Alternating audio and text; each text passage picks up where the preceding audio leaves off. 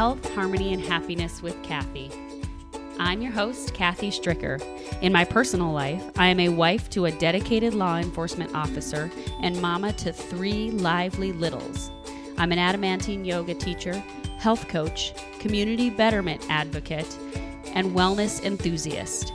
But what I really like doing is connecting others with tools and resources that bring about health, harmony, and happiness. Whatever this looks like to you, I'm here to offer my own insights and tools from others that allow you to realize your full potential to live mindfully as your authentic, best self. Allow me to be a guide in discovering what works for you.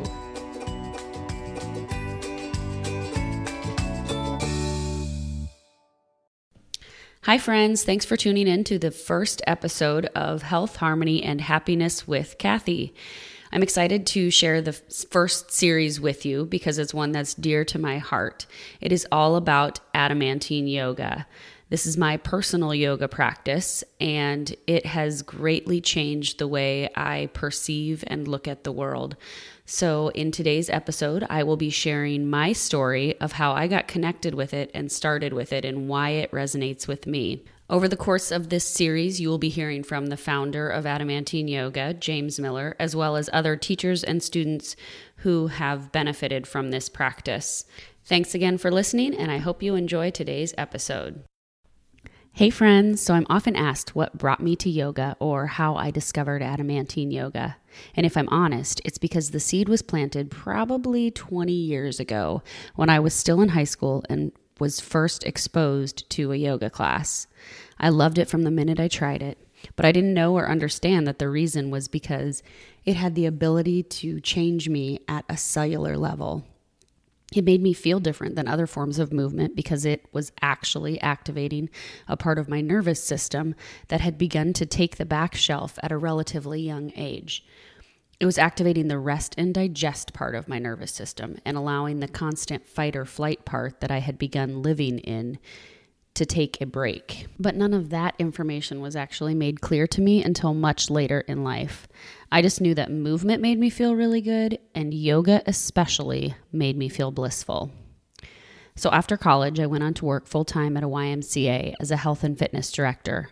At my fingertips, I had the ability to take a yoga class pretty much whenever I wanted.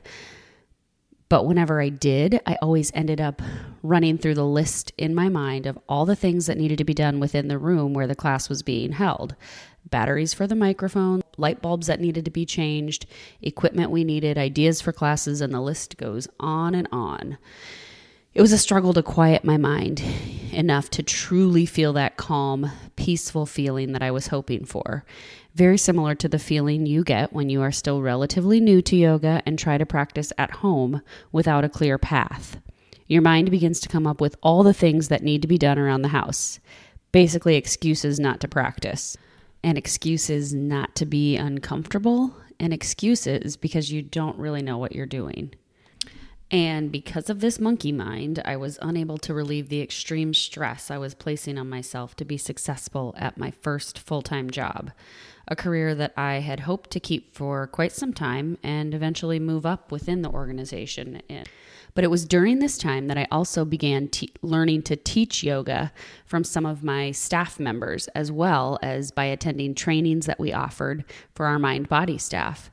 I began teaching in 2005 and continued learning as much as I could from my resources. I'd wanted to go through my 200 or even 500-hour registered yoga teacher training, but these trainings were not very accessible at the time, and I was not in a financial place to make the commitment to take on a training of that capacity while having to travel quite some distance to do so. So I just kind of let that pipe dream simmer, knowing that someday I really wanted it to become a reality. Lo and behold, one of the teachers who happened to be teaching classes at the Y and mentoring me to teach yoga during this time invited me to come to a class at her small studio to experience a higher level of practice than I was receiving through group classes at the Y. It was just what I needed. I was able to leave work for an hour or so once a week and find stillness in my mind. When I would return to work following class each week, I was a completely different state of mind. Honestly, my staff really could have asked me anything on those days and I would have agreed to it. Thursdays became my absolute favorite day of the week. And dealing with challenging members at work was a piece of cake because my whole outlook had changed just from doing an hour of yoga. Taking time for self-care. As time passed, my mom even made comments to me as to how I seemed to be a different person when I was practicing yoga regularly. Eventually, I met the man who is now my husband and made the decision to move to Knoxville. I commuted for a year and eventually began working from home in a different line of work. There was still traveling involved, but I had a bit more control over when I would be doing so. But the work was always present in front of me, and on top of that, I had little social interaction with peers because I was a remote worker. I was new to the community where I knew very few people and had no close friends or support network, and we were struggling with infertility. All of those things combined were causing an enormous amount of stress in my life that I didn't even realize was happening. It was this subconscious level of stress that so many of us fall into and just carry around, that we're constantly living in this fight or flight mode. And we don't even realize that we feel stressed. So it's hard to relax and hard to let go of any sort of tension in the body. So anxiety and depression continued to be an issue. And so just as I had done since college, I used a small dose of anti-anxiety medication along with talk therapy to cope with all of this. My yoga practice was sporadic and usually consisted of practicing the classes I was going to be teaching at the local rec center or moving through these classes with my students and calling that my practice. Which, if you're a yoga teacher, just an FYI, that's not a practice. Teaching yoga class does not elicit the same response that moving through a yoga practice actually does. But I continued tricking myself into thinking it sort of did. So I would piece together classes I had taught, follow along with videos from trainings I had attended, or come up with new sequences in an effort to try to create a balanced practice. But I never could quite find one that resonated with me and that I had confidence calling my own yoga practice. It wasn't until I was back at the Y taking some continuing ed classes that I was given James Miller's name as someone who was starting another 200-hour teacher training in the Des Moines area within a few months. Little did I know that things were aligning quite well, and I didn't realize until much later that this was all part of God's plan.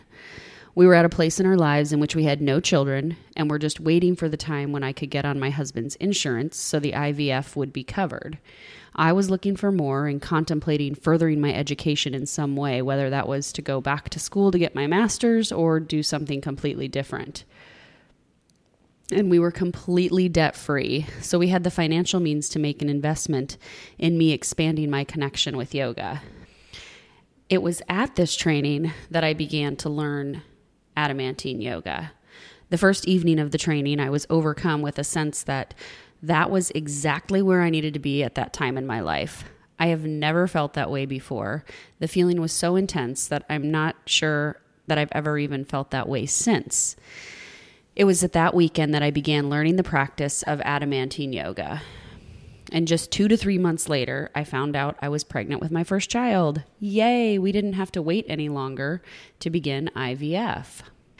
The practice had given me a clear path as to what to do in a yoga practice, and it allowed me to relax enough and calm my nervous system enough that my body began to work as it was supposed to.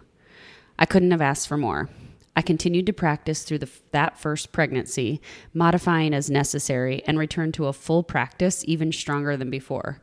It was during this pregnancy that I made the decision, under the care of my doctor, to go off my anti-anxiety medication.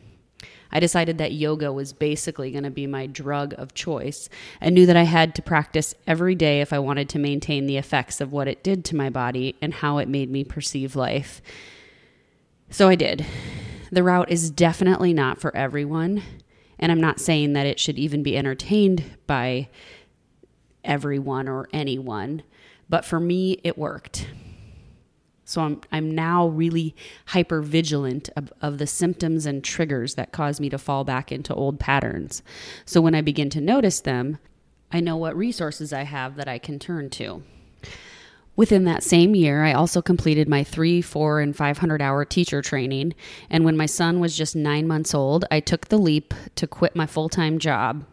I had begun my studio, small and in a shared space as a CrossFit gym at the time, which honestly is not ideal when you're trying to practice yoga, and the most fitting time to do that is at the same time that there's CrossFit classes going on, but I made it work.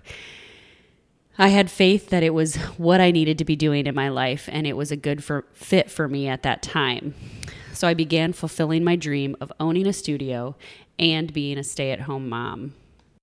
Now I'm at the point in my life where baby number 3 is due in just a few weeks, and I'm confident that my practice will come back better than ever before. The practice of adamantine yoga is just a systematic way to balance the body physically, and therefore it balances you mentally and emotionally. So with my first 2 pregnancies, I had the fear that I would lose everything that I had developed in my practice. But now at the tail end of this pregnancy, I know that I will return with a more developed practice than before, and that is super exciting to me. Because all along the way, while growing our family and our business, these experiences are changing me and helping me grow as a person. Not just physically. It takes discipline, and it's not easy work. Because adamantine yoga in particular forces you to face what challenges you most in life. And you're given the choice to either walk away and stay the same, or bring out your best and overcome those beliefs that are no longer serving you. Beliefs that you may not even know you are holding in your body. But all those beliefs are held as tension somewhere in your body. So if you haven't ever tried a yoga practice, or you have and you've realized that maybe you're super tight in particular areas, it's probably because of things you have encountered in your life, whether they be physical traumas, emotional traumas, things that you are aware of, things that you're unaware of, but they're all belief patterns that we have created. I now teach adamantine yoga 6 days a week in a guided self-practice manner. This is sometimes called a Mysore style, since that's how yoga was traditionally taught from guru to student in Mysore, India. And it allows me to work with students individually to help them progress and discover what they need most, but in a group setting. This practice has not only brought me my children, but has also allowed my husband and me to grow our relationship through the business ventures that it has offered us. And it's the health, harmony, and happiness that it has enhanced in my life that has given me the reason to continue to help you all seek out various methods to create and build on these elements in your own lives. That's it for today. I hope you enjoyed this first episode of Health, Harmony, and Happiness with Kathy. Thanks for tuning in. Head on over to CairnYogaWellness.com. That's CAIRN YogaWellness.com to get the show notes and learn more about our studio located in Knoxville, Iowa. I will also include a link in the show notes to the Adamantine Yoga website so that you can learn a little bit more about the style of yoga. And stay tuned for next week's episode when I interview the founder of Adamantine Yoga, James Miller. It's a really, really great episode, and I had a lot of fun visiting with James, as I always do. So I hope that you'll tune in, because I think you'll get a lot out of it. And to continue connecting with more resources that will help you enhance health, harmony, and happiness in your own life, subscribe to this podcast. Thanks again for listening.